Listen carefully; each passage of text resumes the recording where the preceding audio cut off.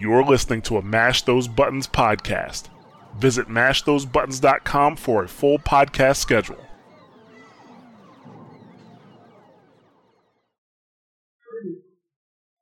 Guardian? Rise up, Guardian.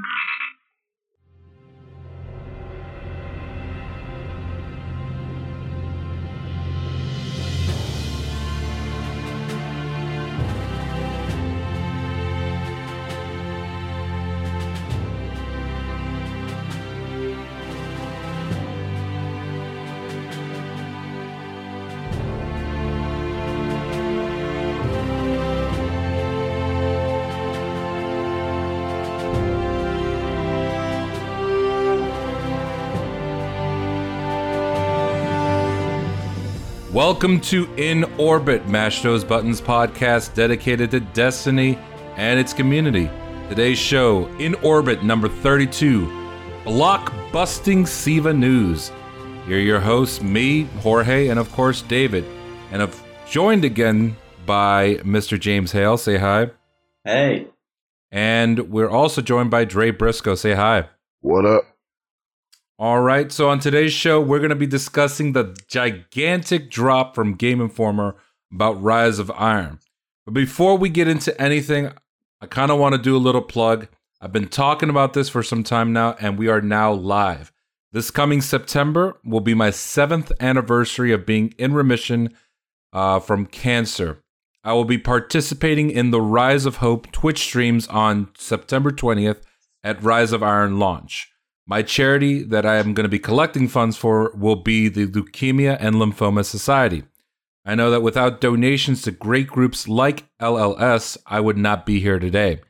To help out with this great cause, please visit www.gofundme.com/2QM39G6K for donations. And come watch me explore the Plaguelands on September 20th at www.twitch.tv/GoToNRG. Don't forget to check out www.lls.org to learn about blood cancers that involve the very young to the very old among us and learn about this great charity. So let's go ahead and jump right into it. All right, so many people began this week not expecting a whole lot. I know we here in In Orbit, we didn't expect a whole lot since we put out the show on Tuesday and Game Informer told us to pretty much kiss our ass. They put out the entire expansion, all this information for the entire expansion, and we were talking about, they're going to talk about the winter reveal and this and that, and then no, smack, here's the entire game. Okay. The article on Game Informer basically talked about everything, PvP, PvE, the strikes, the raid. So let's just jump into it piece by piece. First, let's talk about the story. By now, most people already know what the story is all about. Lord Saladin has contacted us, the Guardian, after many travels to stop the Vex, Crota, the House of Wolves and Skolas, and of course, Oryx. While we had been training with him with the monthly Iron Banner challenges, and he's been testing us to prepare for the day when SIVA, a golden age nanotechnology that operates almost like the Triforce. In good hands, it does wondrous things. In bad hands, it does poo-poo apocalyptic things. And while we've been busy with other galactic threats, the House of Devils and their splicers went into the Plaguelands. They slapped the hell out of Lord Saladin, and they took ownership of SIVA, a power that was sealed away by the Iron Lords that once took him out, except for Saladin. So the main storyline is about 5 missions long and begins with us going into Fellwinter's Peak to open it back up. And when we finally open it up, we have at least two vendors that we know about. Tyra Karn, who's an awoken archivist, and we have Shiro 4, who's one of Cade's scouts. Now, unfortunately for a lot of people, Cade 6 is not present in the main quest, so he has no new recorded lines. And most of the interaction is going to be between you and your ghost. There is a character in the game, this has been reported, who refers to you as the young wolf. So they're kind of throwing in references from Game of Thrones there. And while previous expansions focused solely on the boss, where it was Crota, Skolas, or Oryx, This one really focuses the story on the history of the Iron Lords and your journey to become one and getting the order reestablished. What's going to be really cool is when you finally go to the Fallen Fortress in the Plaguelands, where they're going to tie together everything with regards to the story, and you get to see what the Siva and the Fallen structures combined will look like. So that's going to be really, really cool to see. And several patrol missions and quests while you're on patrol will give you tokens, which they haven't really explained what those tokens are going to be for. Just like in The Taken King, there will be post-campaign missions and quests which are designed to get you ready for the raid, The Wrath of the Machine. Dun, dun, dun. So let's go ahead and discuss that stuff that we just learned about. The Taken King's storyline quest was about 8 missions long that had another couple quests tied into the middle.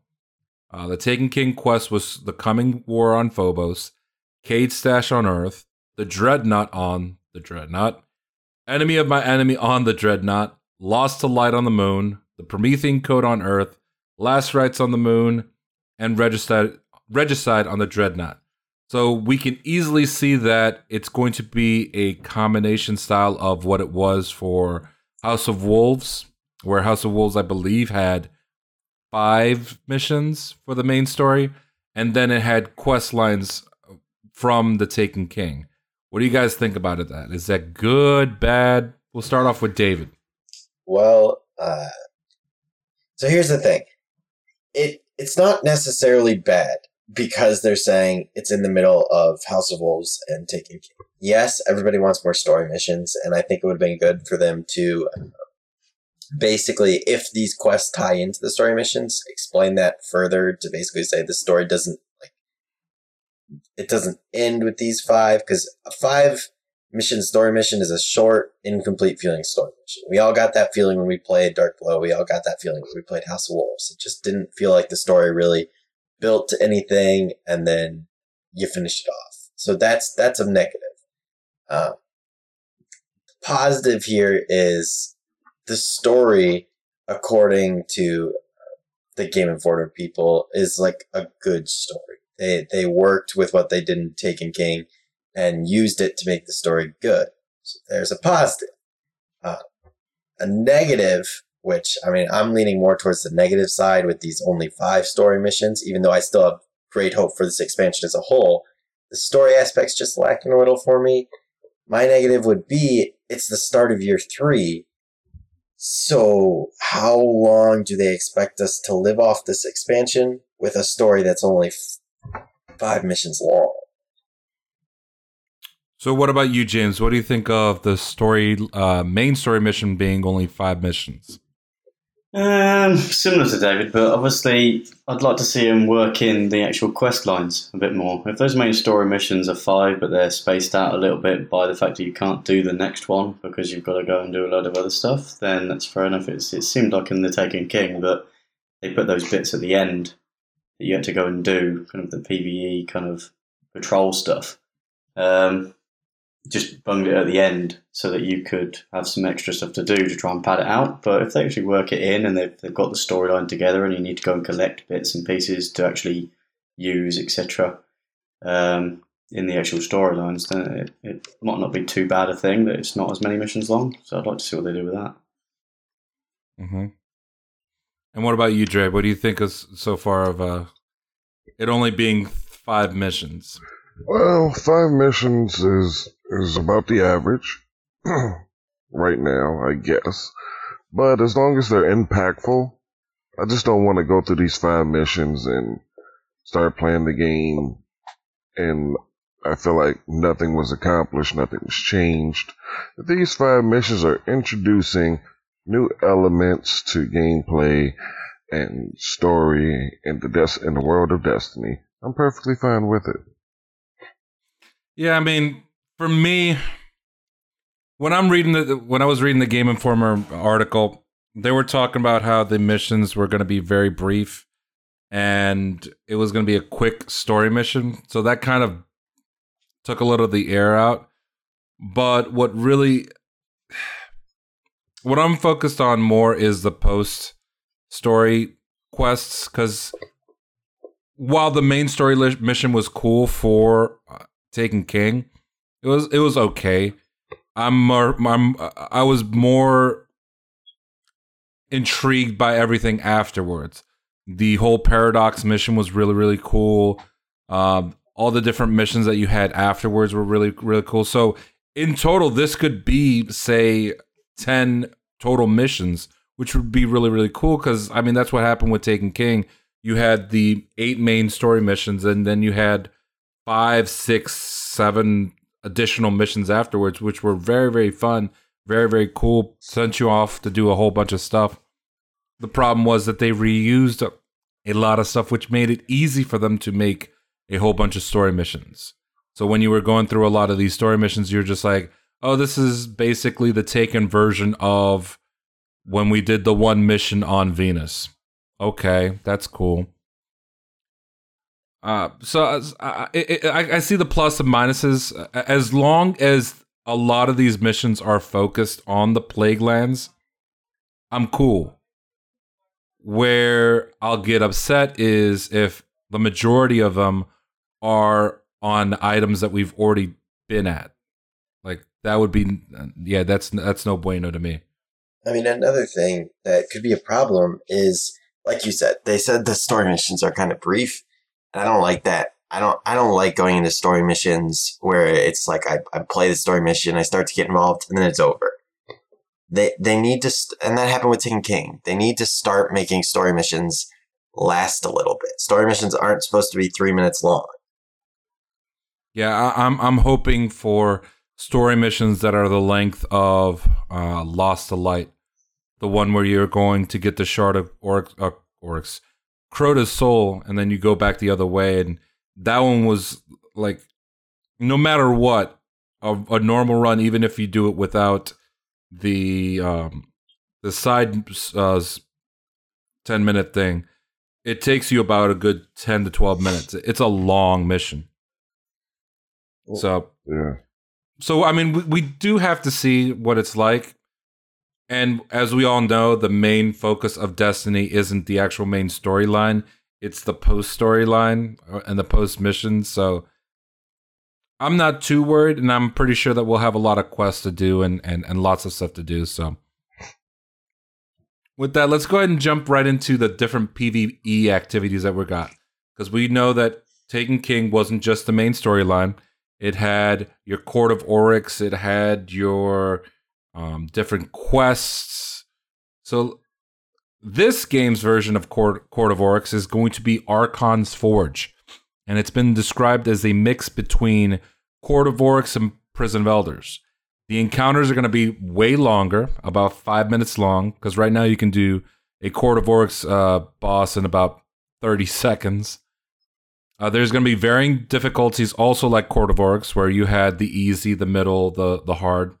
And the enemies will come out in horde-like waves. The arena is much, much larger than the Court of Oryx, and also like Court of Oryx, you can have up to 8 people playing at one time. Unlike Court of Oryx, Archon's Forge will have a full armor set and specific rewards that are tied into it. Now, they haven't really talked too much about the actual activity. They have talked about where enemies come from different areas in the ceiling. A pipe will break, and all of a sudden, all these different dregs drop out. You have to fight a boss. Anybody that knows me knows that one of my favorite gameplay experiences of all time has been Gears of War 2, where we did the Horde mode. And it was like me and my friend Adrian, we would just play that for hours and hours and hours on end. And if this mode provides a similar experience, it's obviously not going to be a full-on Horde mode, but a similar experience where we're just getting surrounded by enemies and laying down explosions and all this stuff. And just, I can easily see myself spending a whole bunch of time here. It seems like they took to heart the criticisms of Court of Oryx, where it was fun, but it was way too quick, and there just wasn't any real reason to do it until the April update. What do you guys think? Well, First thing I want to say is, how long do you think it's going to take them to actually put a real horde mode in this game? Because they keep getting closer and closer, closer. But, like, where's the real horde mode? Because when you get that, then people start to have a ton of fun. But, I feel like this will be a decent activity. If anything, it'll just kind of be like Court of Orcs was fun at the start, fun when they made it relevant again. But as it's got a full set of armor and specific rewards, which is great because now it gives people a reason to go in and collect everything, especially if the armor looks awesome or has perks that make it worthwhile. Mm-hmm. Yeah, I'm definitely looking forward to the Forge. Just looking at the article and reading it, it sounds like this is a step into Horde mode, and I as well love that feature in Gears. I could play that just for hours on end, mindless mayhem, and I look forward to doing that in Destiny now. Yeah, I know the second that I pull out the Galahorn, just for old time's sake, I see Archon, I'll be like, boom. Just fire that. Oh my god. Grind! Pull out a machine gun. Oh man, I can't wait for Archon's Forge. I hope that they reveal it in one of the gameplay videos, like the streams that Bungie will do. Because this more than other things, obviously I'm excited for the raid. But I'm really, really excited to go into Archon's Forge with people and just get obliterated the first few weeks when we're not strong enough, and just laughing at the amount of destruction going on. So let's go ahead and talk about the new strike. The new strike's called the Wretched Eye, and it's a strike where basically the Fallen are experimenting with the Hive, and it takes place within a missile silo in the Plaguelands. And every time that you play it, you're going to have a different experience. It's going to lead to different paths, different enemies, and it all culminates with a quote-unquote Frankenstein's monster-like boss, a.k.a. your mom. Damn. Anyway, the whole concept is really cool, where you're able to kind of see different paths instead of the way they did say Taken version of the strikes. Something different where you're actually going into a different area instead of moving to the same area with just different enemies. What do you guys think of the ideas of the new strike? It's a good premise, but is it going to be like Challenge of Elders in the end, where they said, you're going to have 16 weeks of not getting bored of this because it's going to be different every time, and obviously all you were doing is looking to see what the buffs were, and then going ahead and doing it like normal every time, and it only took a couple of weeks before you kind of thought, well, they have changed, but because it's still the same kind of layout. No, because it seems the same. So, sorry, I thought you were dead. I didn't mean to talk go over for you. Sorry. Lost my train of thought because of that. Okay, here we go.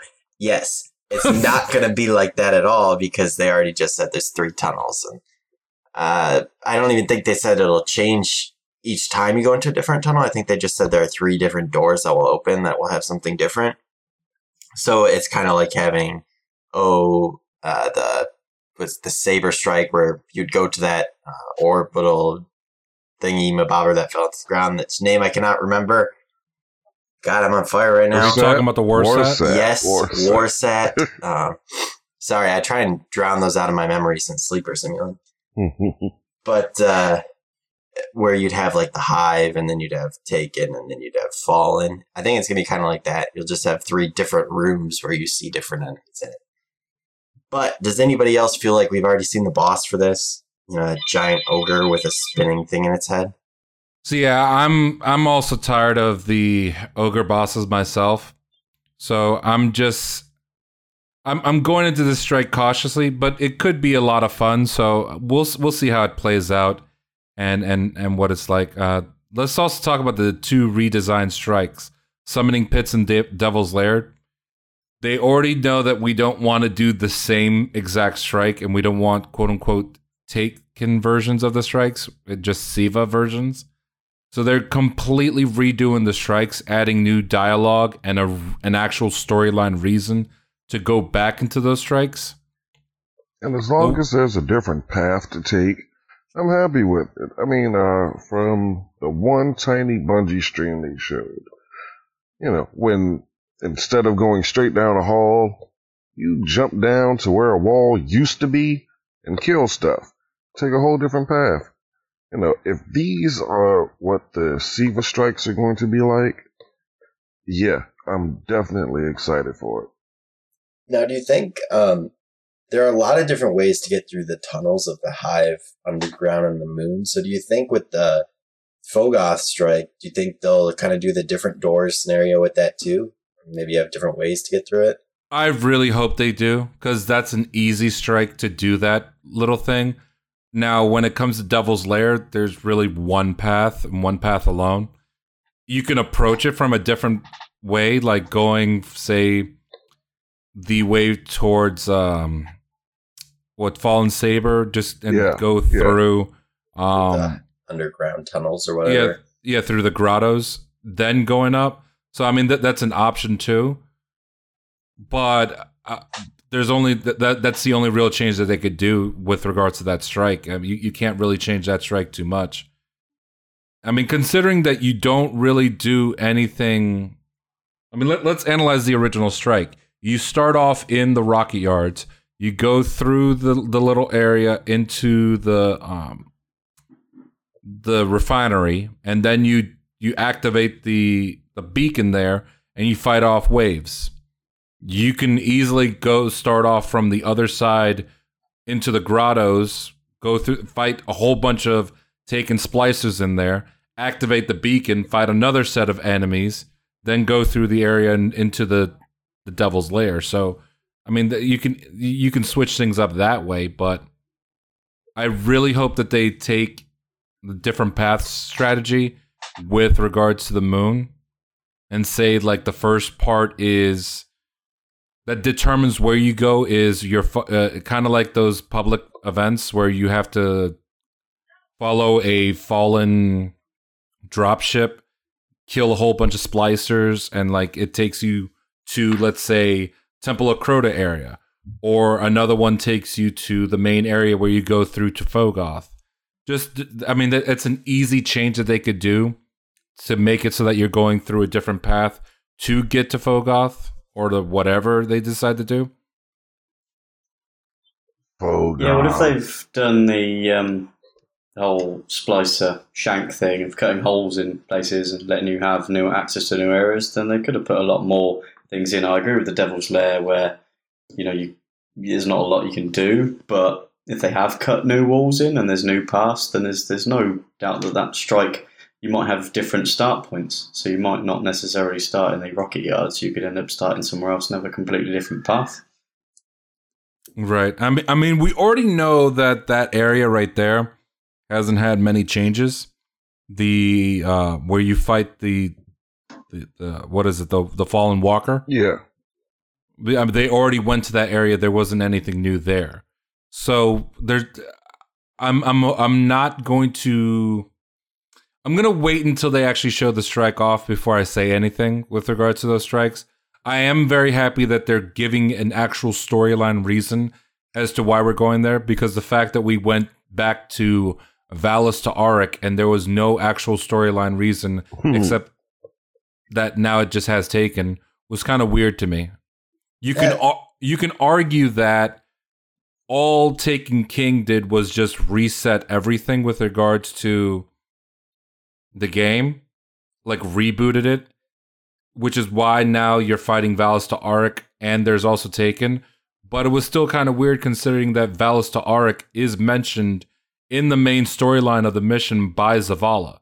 So at least they're kind of changing it now and giving you an actual reason to going back. And it might, and as we know, it's not the exact same what Sepkis Prime. It's Sepkis Perfected, and it might not be Fogoth. It might be something else. See, to me though, I really never have a problem going back to strikes with no story reason. Like if you have the strikes involved in the story, then yeah, the strikes are part of the story. Cool, go do them as part of the story. But strikes as a whole, I mean, you're going to go back and kill the same boss over and over again. So I'd rather just have more options in that strike playlist, even if there's no real story reason to do it. Yeah, but here's the thing. Like that's been a problem with the actual game, that they put in stuff and they haven't really focused on the story. The story, there's so many disjointed areas, and at a certain point, you kind of want to go. You want the story to go at least be cohesive, and there be a reason for you to do a said story. I don't mind it if you put, say, that strike in the playlist and play it again, but at least make the first time that you do the strike as part of the quest or whatever, make it so that there's an actual storyline reason. And then if you want to introduce like changes or whatever, then let it go and happen in the heroic strike playlist. But just like actually make a storyline reason for that strike to be there.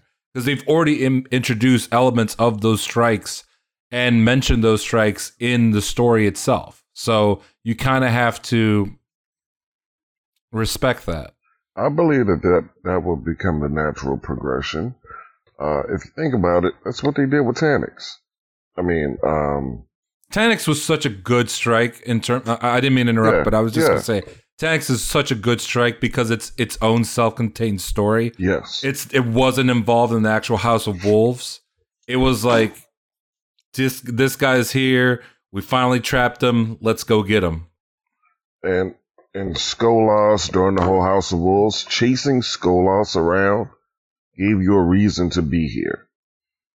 You know, you're going to Venus. Why? Because Skolas is there messing with the Vex. You're going here. Why? Because Skolas is there. You know, and I can appreciate that. And if they put that into the strikes, where, you know, the main villain of this expansion is not the boss of the strike, but just makes an appearance. You know, he's trying to cooperate with the spliced up Serpix or whatever. You know, just make it cohesive. Right, but like what I was saying is, during the story mission, it's fine, and I think it's awesome to put a few strikes as part of the story progression. But if you want to go to this strike playlist and play more than 2 or 3 strikes, you gotta have strikes that are just from the past and don't really make sense in the current story. They're just there and they're playable and they're in the playlist. And I'm perfectly okay with that. I don't care if they're not involved in the current expansion because I'm going to the strike playlist to play them. To me, when I'm going to the strike playlist, it's not part of the story. And I don't care if it moves forward the story. It's just going through and working to get rewards and have fun doing these strike activities over and over again. In the story mission, yeah, they should be involved. But once you're in that strike playlist, I really don't care if they're involved in the story. I just want more variety. Right, and that's what I was saying. That I don't mind any changes to it where it doesn't make sense in the strike playlist, but in the actual story, like make it so it's actual part of the story. Yeah. So we're all in agreement. Yes. And have no reason to have this discussion. Yeah. Pretty much, yeah. Pretty much. We've achieved a lot. We want All right. we want one thing in story mission and let it fly in a strike playlist, man. Let it hang loose. Bring it all in. So the main theme of the raid is going to be collision. And the raid is going to be taking place outdoors, and you can see part of the area from other parts of the Plaguelands. And as always, the raid is going to have its own full set of armor. And actually, before I even get to that, I've just realized I completely forgot one thing. They're going to make it so that you can't farm strikes, people. Yay. I'm okay with it. Yay. I never liked farming strikes anyway. I just want to bang my head against the wall doing it. So what I'm talking about, guys, is that they made it so that strikes are going to drop skeleton keys. Once you're done with a strike, it's going to set up a chest that is going to pop up. You open the chest, you get the strike-specific loot. It's still going to be random, like what perks are on it whether it's a weapon or an armor piece, but you get guaranteed loot from doing the strike. I think that's smart though, because that now kind of feels like a treasure room. Like it feels like you did the strike, here's a reward. You did the strike, here's a reward. Yeah, that was always the best thing about Prison of Elders. Like when you went in there and you completed it, you went to the treasure room, you got guaranteed loot. Yeah. So I'm completely okay with this. Anything to stop the farming Omnigul situation, and so that you have a chance of getting, for example, the Grasp of Malak. Even if you don't get the perfect roll, you at least now have the fastest firing pulse rifle. Yeah, you always have a chance. Right. So going back to the raid thing, which you started, Yep. since we covered that quick little thing, I'm going to make a prediction right here. Because its theme is collision, I'm going to almost guarantee you that one of the raid bosses we cannot damage at all, and we have to make it hurt itself. You know what? I was thinking about that. At the same time, I was thinking, I wonder if one of the bosses we're not going to be able to, as you mentioned, do any damage. We have to make them fall off a cliff. I can see that too. Or ram them with our sparrows. Right. I mean, go ahead. I feel like it's going to be something where it's like, oh, like get the boss to attack you at this point somehow. All right, it attacks you, move as fast as you can away. It hits something, now it starts to lose some shield, and eventually, like, it loses its armor, and you can shoot it or something like that. For me, one of the coolest bosses I've ever fought in a game was in Super Metroid. The name was Crocomire. Crocomire had no health bar, and you could do no damage to its actual body. The only weak spot, quote unquote, weak spot, was its mouth. And what you would do is you would continuously fire missiles whenever it would open up his mouth, and every time you shot a missile into it, it would take a step back. That's what and it would continue taking steps back until it fell into the lava pit, and then it would die there. So if there's a raid boss kind of like Crocomire, where you have to find the weak spot, you're not really doing damage. All you're doing is pushing it backwards, or kind of forcing enemies to like hit into it or whatever. Like that'd be very cool, because it's all about like you mentioned, collision, like pushing something back, encountering something, like actually going after something instead of staying back and oh, we got the buff, everybody over here do damage. Like I believe that is a distinct possibility just based on the mechanics of the Court of Oryx. There are Court of Oryx fights where the key part of the fight is positioning the main people in a way that they can finally be damaged. Where nothing you do matters unless you get them in position for it to matter. So, I mean, we'll see. I'm excited for this. I'm excited to see what this the raid is about. I don't really want to talk too much about the raid, and it's not because I'm not excited for the raid. It's just I kind of want to go into it blind and just have fun with it that first day. We already know about the death of Zamboni, so we'll see what it's like. I'm excited about the raid being collision, and I'm excited about the raid being outdoors. So, oh my god, I'm so happy about that. So we already know about the raid obviously dropping full armor sets and specific weapons. Who's surprised by that? Not me. What's really cool is what they're introducing in the game, where the game will have a record book similar to the SRL book and the Year 2 Moments of Triumph. I really, really want them to continue pushing this thing with the book, because I find the whole book system really, really cool, really, really fun and engaging. You're kind of making your own moments of triumph as you're playing the game, and you're seeing what you've done, what you've accomplished. Don't get me wrong, the quest system's really cool, but when you're seeing it in the book, you have completed this, you got this, you did this. There's something really cool about that, and it's like when you finally complete the book, I already know that people are going to be posting it all over Facebook, like, look what I did, you guys suck. There's also the fact that the book makes it so you now can always have something to do. It's like, all right, I'm bored. Let me open my book. What haven't I done? All right, I'm going to do this now because the book says this is what I need to do. Mm-hmm. You're writing your own grimoire. And I think that's pretty cool. That's the way I look at the SRL book. In the Moment of Triumph book, I'm adding to the Grimoire, the Lore of Destiny. Exactly. The Legend of My Guardian.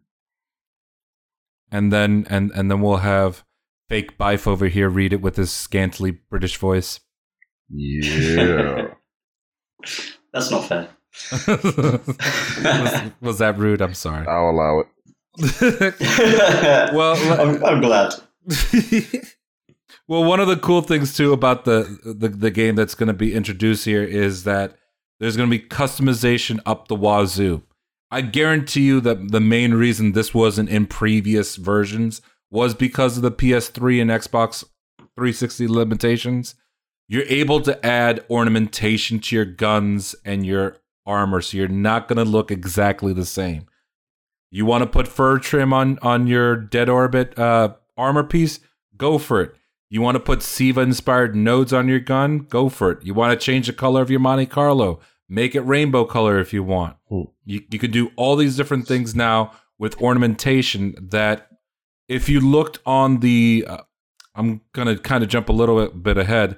On the Kvostov exotic piece, on the right side, there were 2 nodes that you could put in an ornamentation for the gun. So this is going to be really, really cool to see how they introduce this to all the different armor pieces and exotic weapons and regular weapons to make yourself look completely different, completely badass, and not everybody running around with the King's Fall armor set, for example. While we're talking about some of this stuff, like the customization and stuff they're bringing in, do we want to talk about changes to artifacts? We will later on, but for right now, David, why don't you go ahead and talk about Mash Those Buttons? Oh, okay. I guess we can do that instead. Mash Those Buttons is your ultimate resource for video game commentary, reaction, and involvement by a variety of opinionated and informed gamers who love gaming of all kinds. Covering a large swath of gaming, we cover the latest news and information on games you care about, and always provide unfiltered commentary and fun. Check out all the killer podcasts available today on Mash Those Buttons Network at www.mashthosebuttons.com. I didn't want you to think I was just shutting you down completely, but we already had that set up for a later topic in the episode. I totally didn't think we did. That's what we did. So I guess I'm just blind and read the show notes wrong. It's okay. So the new PvP mode, let's go ahead and jump into it. PvP activities. The new mode is called Supremacy, which is similar to Call of Duty's Kill Confirm mode, except kills get you absolutely nothing. Assists get you absolutely nothing. Revives get you absolutely nothing. Supers, good job. You killed a bunch of people. You get nothing.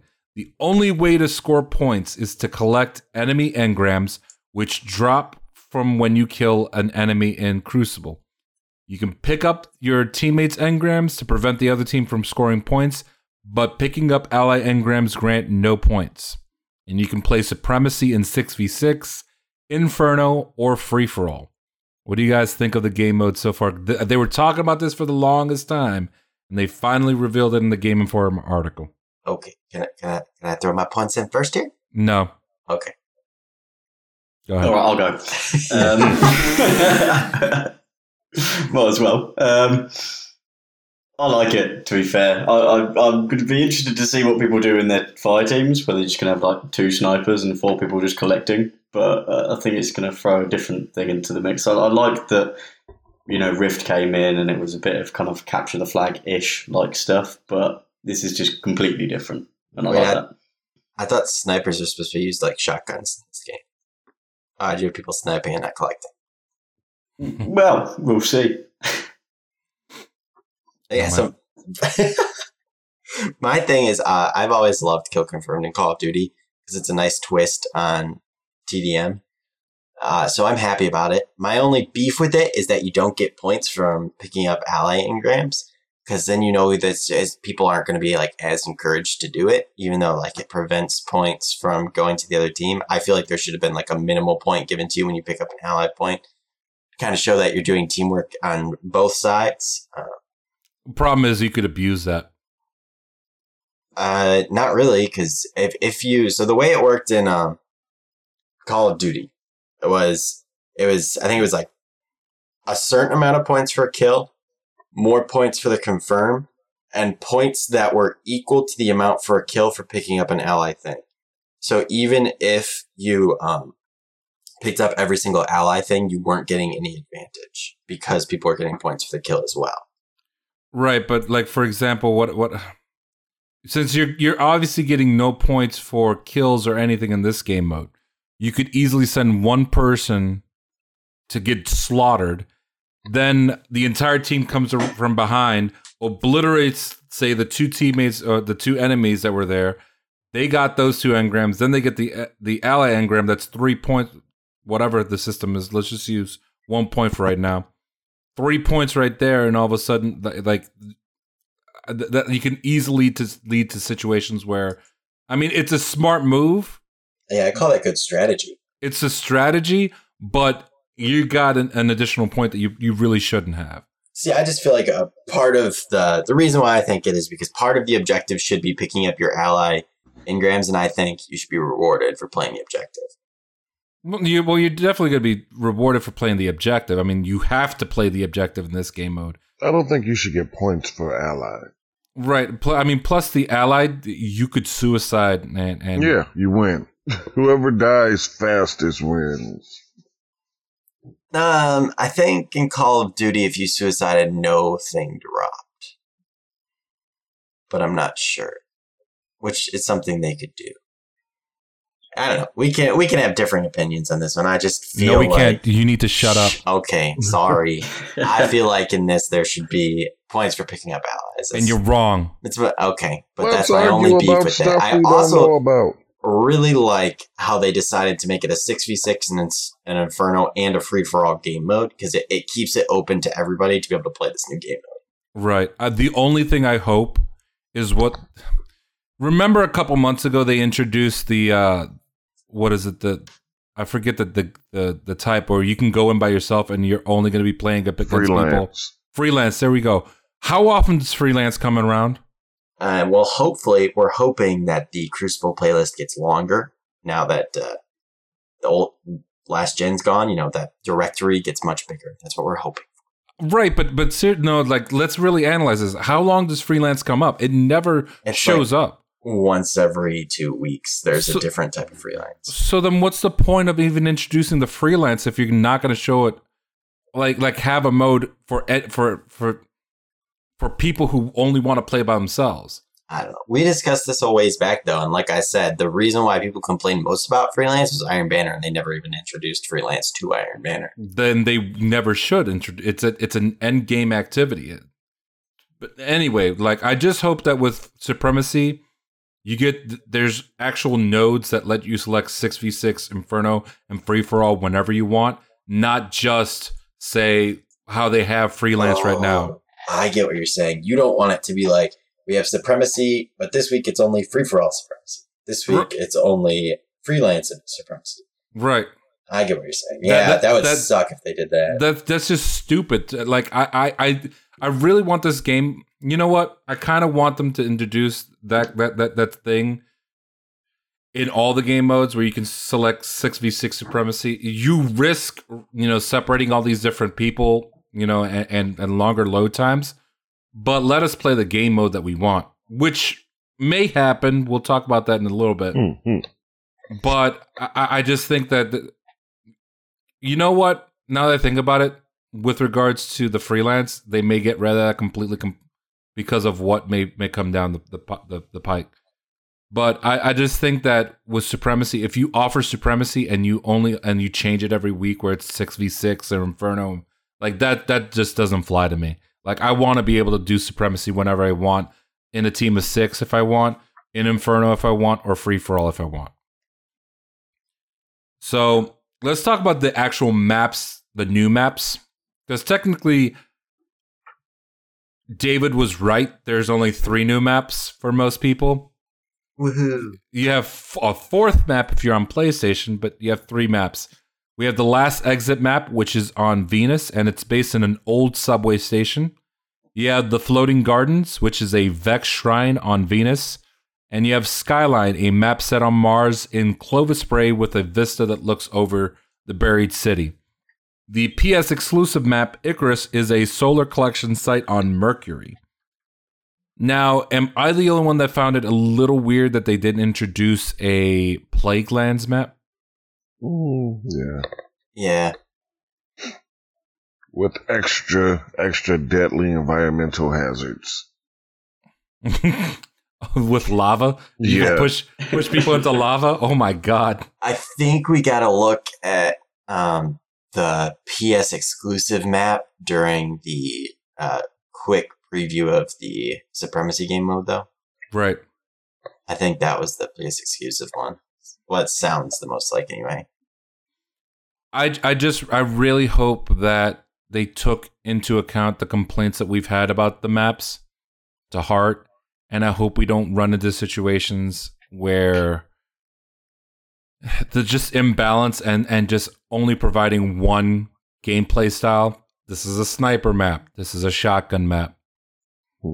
Like, make it a map kind of like what you did with Rusted Lands, where you can play any type of game type on there. There's sniper lanes, obviously, in Rusted Lands, but there's other ways to get around that you don't have to run into sniper lanes all the time. Isn't Rusted Lands their test one, though? It's their test one. That's why they've got it so good. Right, but like, if they already know that this is their favorite map, they can easily make versions of that. Obviously, it's not a complete clone, but very similar ideas where you can go around and do different things in different areas and make it, say, a Vex theme.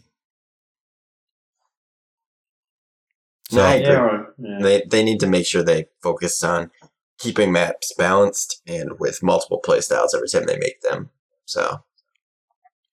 So obviously the main reason most people know Lord Saladin is through the Iron Banner mode, and they already mentioned that Iron Banner is going to have gigantic changes, some of which have been revealed, such as the tempering buff going away.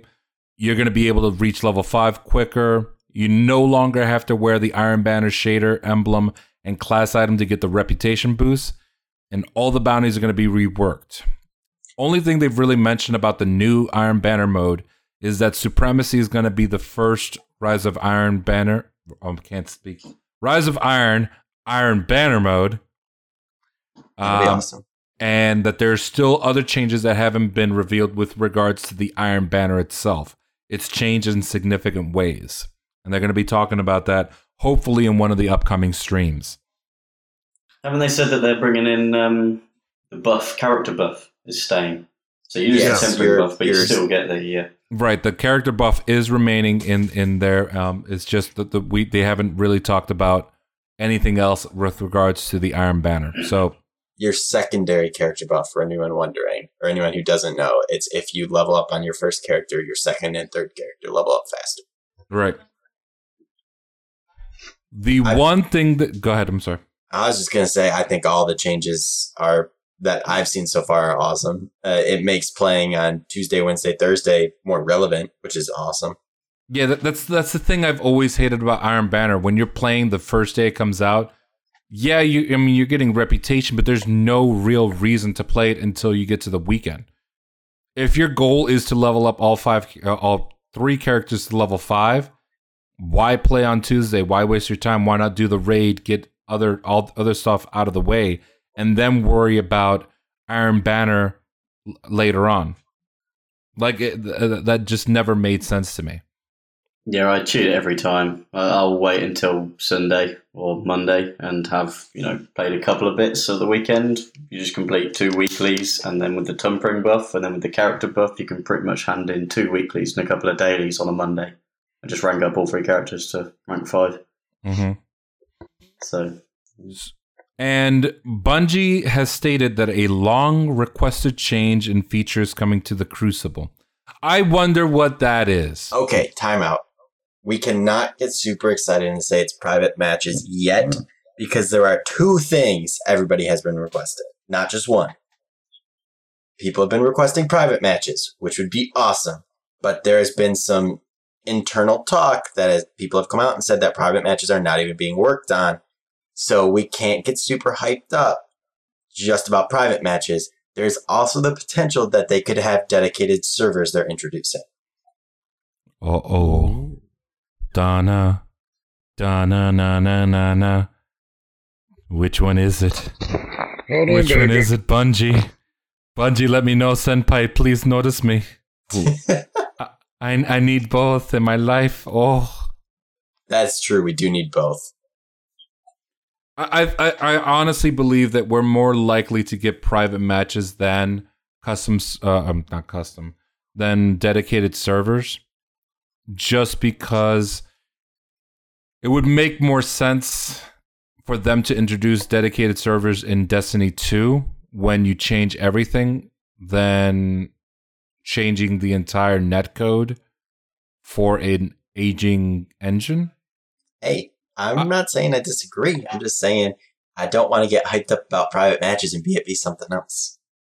So we'll see. It hasn't been announced yet, but the two rumors are either private matches or dedicated servers. So we'll definitely see, and we're crossing our fingers. I hope for dedicated servers, but I definitely am hoping more for private matches. So let's go ahead and just jump into the last section where we talk about minor details and final thoughts. Thorn is coming back. Yay. Actually, Thorn isn't that bad. The main utility of Thorn now is to keep somebody's recovery from coming back up and keeping them weak. It's not about using the poison to kill somebody. So I'm okay with the way Thorn is now. But man, does Thorn have some range. Oh my god, Thorn has ridiculous range. We already know that there's going to be exotic armors, including a Warlock boot. We already know that the new exotic Kvostov is going to be obtained from collecting Kvostov pieces. And let's talk about the customization of that gun, because that has the potential to be either extremely game-breaking or completely weak. I'm going to lean towards the weak side. Really?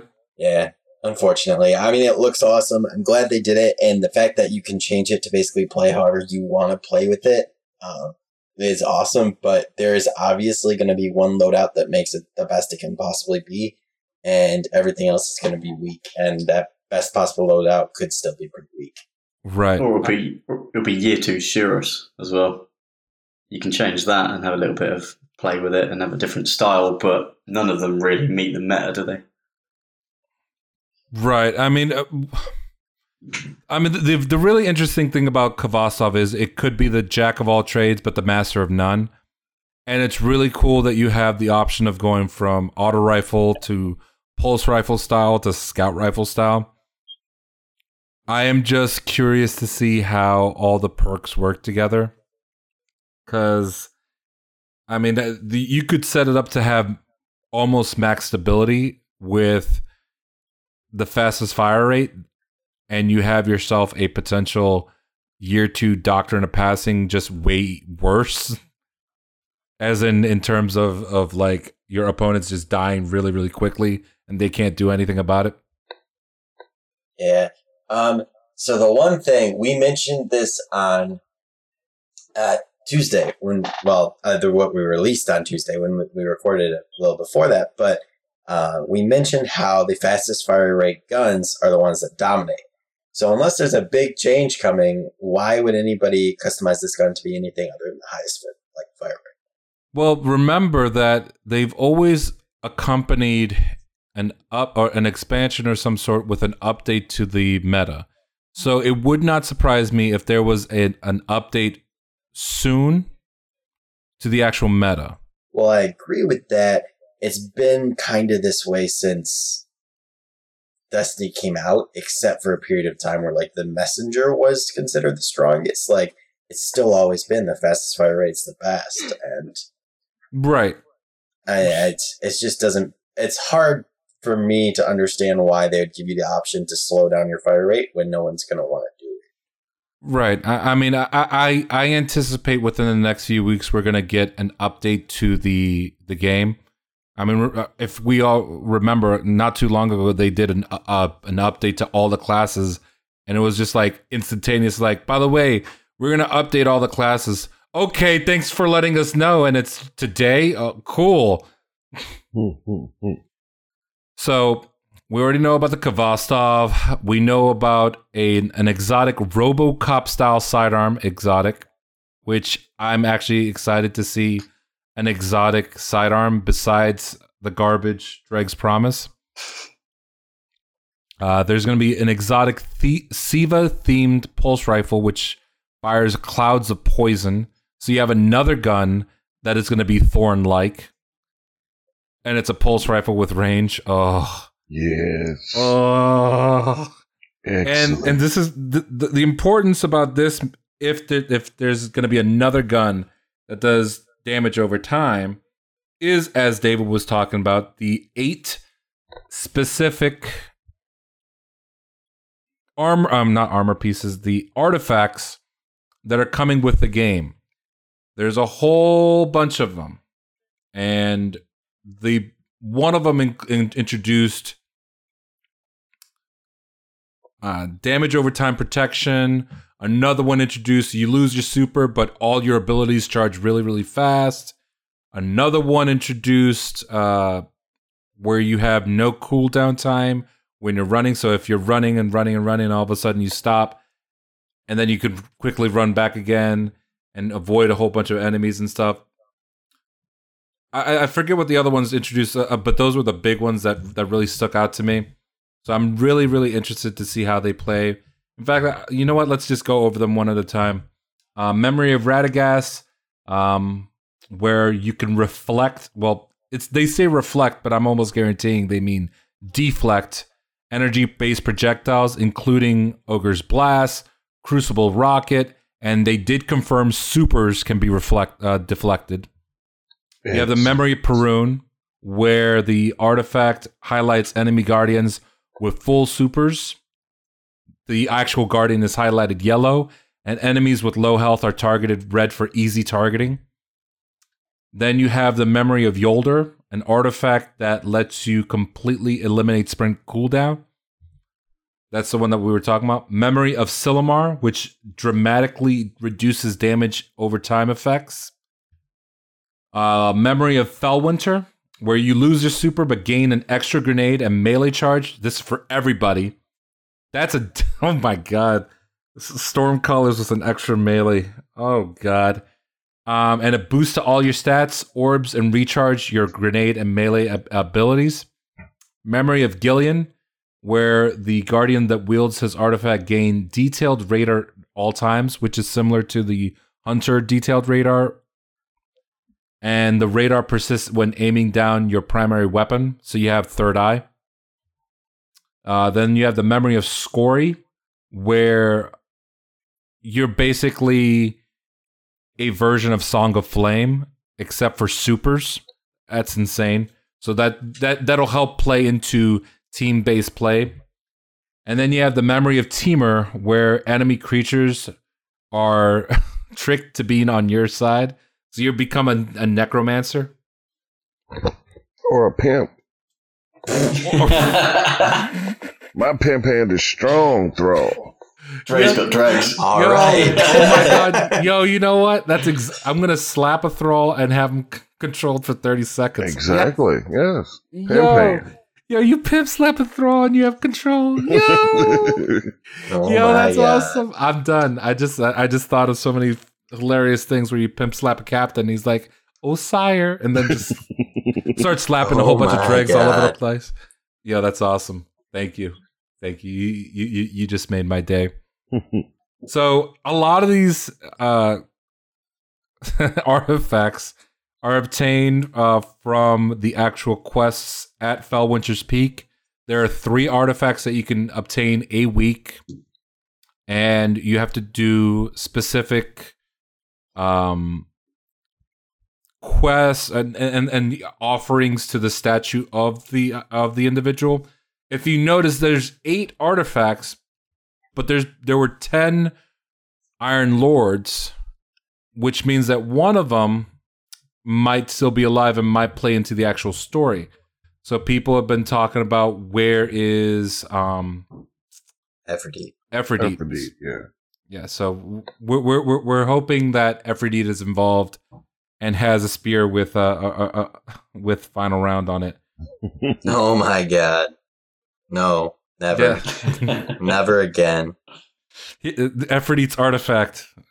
All guns have final round on them. I would quit playing this game forever. Oh my God.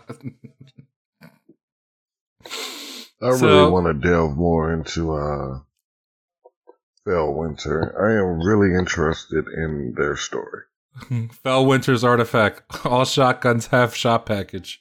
Shut up. Get out of here. Oh, God. You're not allowed to design games ever.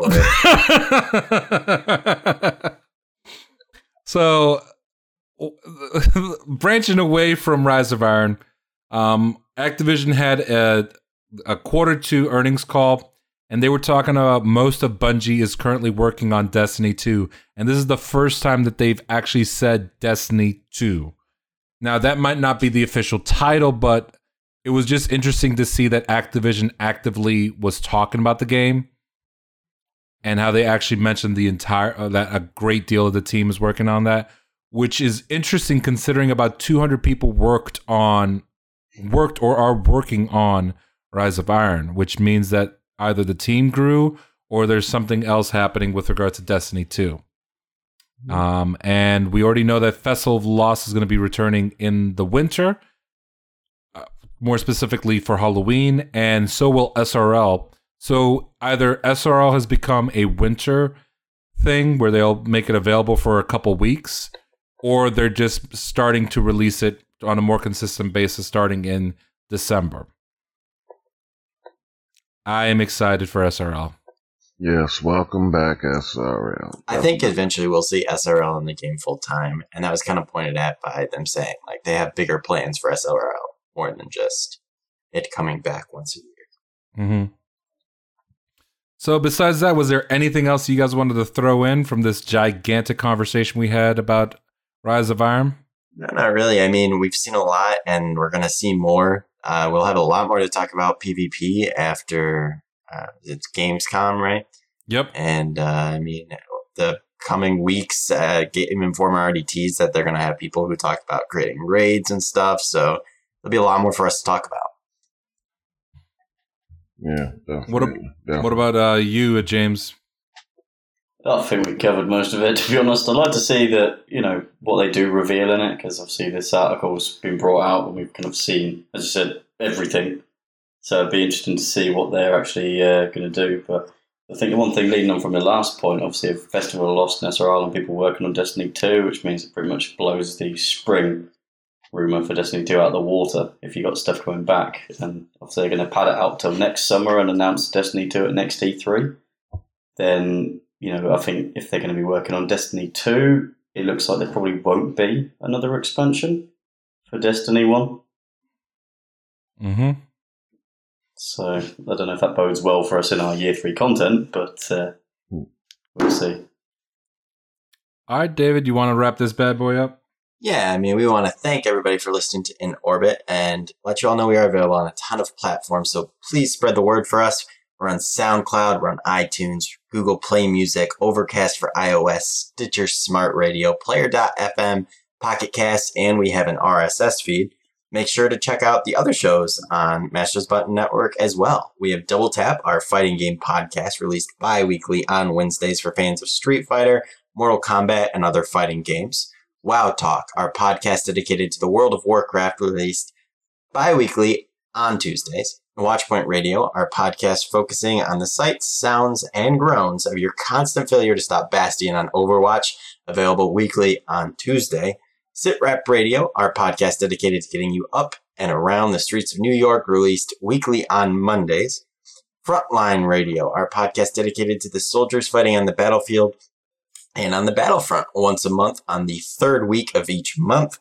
And of course, we are In Orbit, your resource dedicated to the Stargazers and Darkness Destroyers in Bungie's Galaxy, available bi-weekly on Monday. For any questions regarding scheduling, check mashthosebuttons.com/schedule for scheduling details. Awesome. And of course, remember Pimp Slaps of Memory of Teamer. That's coming to your face in the near future.